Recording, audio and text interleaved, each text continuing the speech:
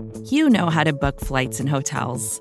All you're missing is a tool to help you plan that unbelievable travel experience. That's why you need Viator. Book guided tours, excursions, and more in one place. There are over 300,000 travel experiences to choose from, so you can find something for everyone. And Viator offers free cancellation and 24/7 customer support for worry-free travel. Download the Viator app now and use code Viator10 for 10% off your first booking in the app. Find travel experiences for you. Do more with Viator.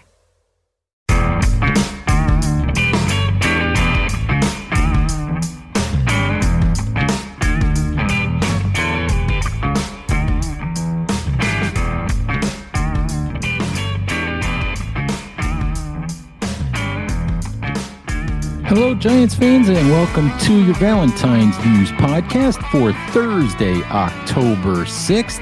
If you're listening across the Big Blue View Radio Network, please subscribe wherever you listen to podcasts. If you're watching us on YouTube, please like, share, subscribe there as well. All right, Giants face the Green Bay Packers this Sunday in London, across the pond, Tottenham Spur Stadium. And it's time for yours truly to make his weekly prediction for how the 3-1 Giants are going to do this week. And if you're a regular Big Blue View reader, you may have already seen our staff predictions at Big Blue View, which are up today on the website. But let's get right to my prediction. Giants are 8-point underdogs per SB Nation partner DraftKings Sportsbook. And just a reminder, if you're intending to go in and drop some money on the Giants or on any NFL game this week or anything at DraftKings Sportsbook for that matter, just a reminder that minimum age and eligibility restrictions apply. Please see our show notes both on YouTube and across the podcast network for further details. All right, Giants fans, as I said, Giants 8-point underdog to Aaron Rodgers and company this weekend in London. And as much as you want to feel good about the New York Giants, I cannot pick them to win this football game. I just can't do it.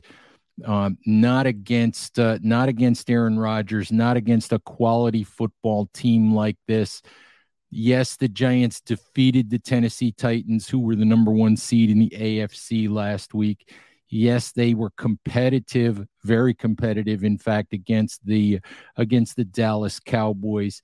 But for my money, Rodgers, of course, easily the best quarterback that the Giants have faced so far this season. And I think that the Giants just aren't quite up to being ready to winning a game like this. Giants are making a lot of progress. Giants have won 3 or 4 games in surprising fashion. They've been tough. They've been gritty. They have shown a lot of flexibility from the coaching staff in terms of coming up with ways to win games when things didn't go right, like last week when the Giants lost both quarterbacks. Brian Daboll said he was drawing up plays on a grease board on the sideline, with he and offensive coordinator Mike Kafka and offensive line coach Bobby Johnson sort of, putting their heads together, trying to come up with some things that they could do to move the football. Lots of credit to the Giants so far this season. I just don't see them winning this game. I think they might cover the spread.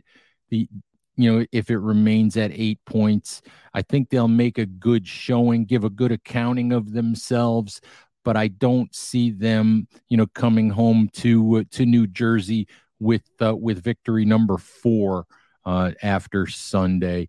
I do think there is a path for the Giants to win this game if they can run the football successfully. They do have, to this point in the season, the NFL's best rushing attack, led, of course, by superstar running back Saquon Barkley, who looks like the Barkley of 2018 and early 2019.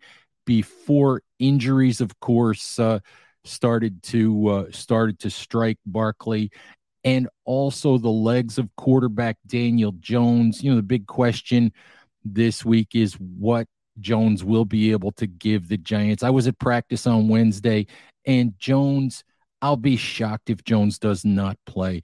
Jones moved really well on Wednesday. When I watched Jones, there's no way Jones has a high ankle sprain. This has to be a low ankle sprain. Jones moved very well. He did drop backs during the early portion of practice, which was open to media. We saw about 25 minutes of a 2-hour practice.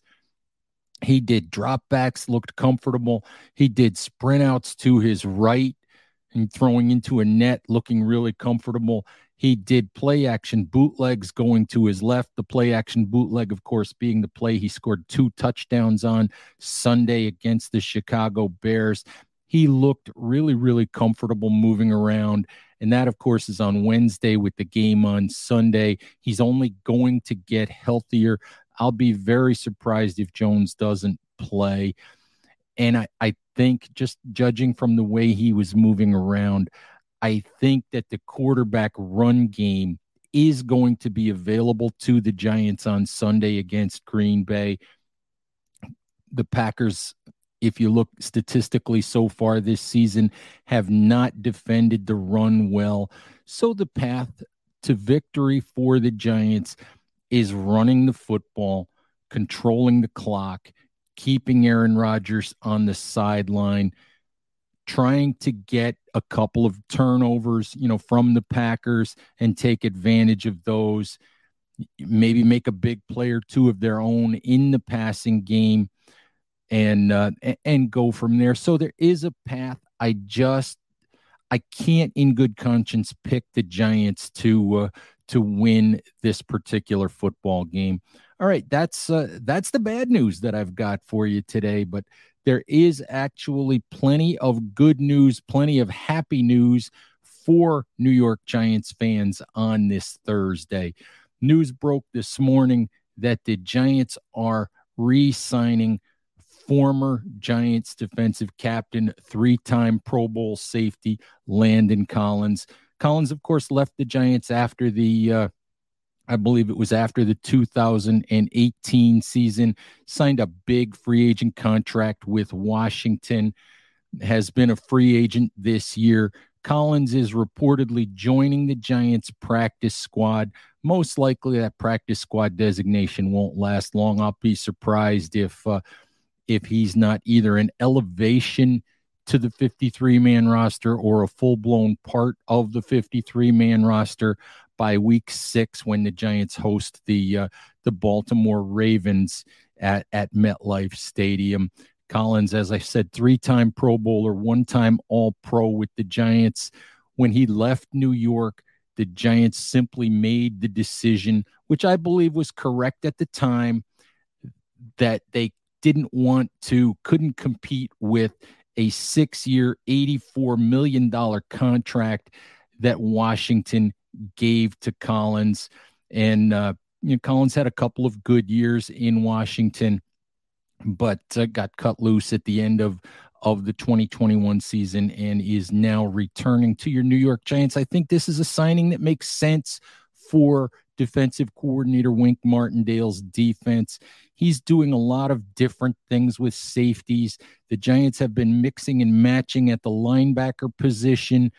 They've been dropping safeties down to the linebacker position quite a bit, using Julian Love in that role, using Xavier McKinney down close to the line of scrimmage. They've used rookie Dane Belton there a few times, although they've also used Belton a lot of times when he's been on the field. They've used him in single high coverage, with other guys up close to the line of scrimmage. They've used veteran safety Tony Jefferson, who's been up for a couple of games as a practice squad elevation. They've used Jefferson close to the line of scrimmage. When they've had actual linebackers in the game, they've mixed and matched with Micah McFadden, with Austin Calitro, now with the newly signed Jalen Smith. So they're mixing and matching in that role. And I'll be honest, I've always thought that the hybrid linebacker blitzing, run defender role was the right one for Landon Collins. Early in his career, it was a question of whether or not he would accept it, and I don't think he was really willing to accept that role early on in his career. Perhaps now, later in his career, to get another opportunity. Perhaps now he'll be more amenable to that role. I think it's a really good role for him in New York. This is a guy that had 3 sacks, 81 tackles. He's still a good football player. It's a little bit surprising that at this point in the season, the Giants were able to grab a guy like this. So good signing for the Giants. We'll see how quickly he's up on the 53-man roster. A couple of other really good sort of inspiring notes from the Giants on Wednesday. Nick Gates, who had that gruesome fractured left leg in week 2 of the 2021 season, practiced for the first time with the Giants on Wednesday. He's been designated to return from the physically unable to perform list. And this is an awesome story.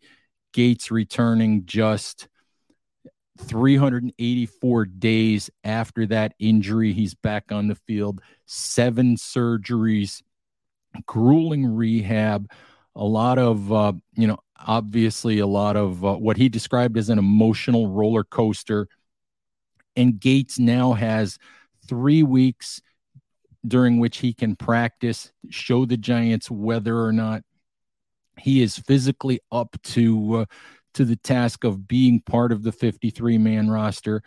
And after that 3-week time period, Giants will decide whether or not to add Gates to the 53-man roster or to leave him sidelined for the remainder of the year. And honestly, no matter what happens here with Gates, it's a tremendous, inspiring story. Please check out the interview with Nick Gates and the story that I was able to write, from some time spent in the locker room talking to Gates on Wednesday. Also, another inspiring story from the locker room involved the wide receiver Sterling Shepard. Obviously, we know that Shepard is out for the season with the torn ACL suffered week 3 against the Dallas Cowboys. But Shepard was in the locker room on Wednesday, said that he has no intention of retiring, said he was able to rehab once from a major injury, rehabbing from his 2021 torn Achilles tendon. And he thinks he can do it again, thinks that he wants to continue playing, hopes to continue his career with the Giants. I mean, that remains to be seen. He does not have a contract for next year, but it was great to see Shep in the locker room. It was great to see him, looking happy and being involved, being part of the team still. Said he intends to go to London, said he intends to stay around the team. He's the longest tenured Giant. He's a beloved figure in that building and in that organization and in the fan base as well. So best of luck to Shep as he once again tries to rehab. And, maybe we will see him in a Giants uniform again next year. All right, Giants fans, that's our show for today. Thank you, as always, for listening. Please remember to stay safe out there, take care of each other, and we'll talk to you soon. Bye-bye. Support for this show comes from Fundrise. Buy low, sell high. It's easy to say, hard to do. For example, high interest rates are crushing the real estate market right now. Demand is dropping and prices are falling, even for many of the best assets. It's no wonder the Fundrise Flagship Fund plans to go on a buying spree, expanding its billion-dollar real estate portfolio over the next few months. You can add the Fundrise Flagship Fund to your portfolio in just minutes and with as little as $10 by visiting fundrise.com/Fox. Carefully consider the investment objectives, risks, charges, and expenses of the Fundrise Flagship Fund before investing. This and other information can be found in the fund's prospectus at fundrise.com/flagship. This is a paid advertisement.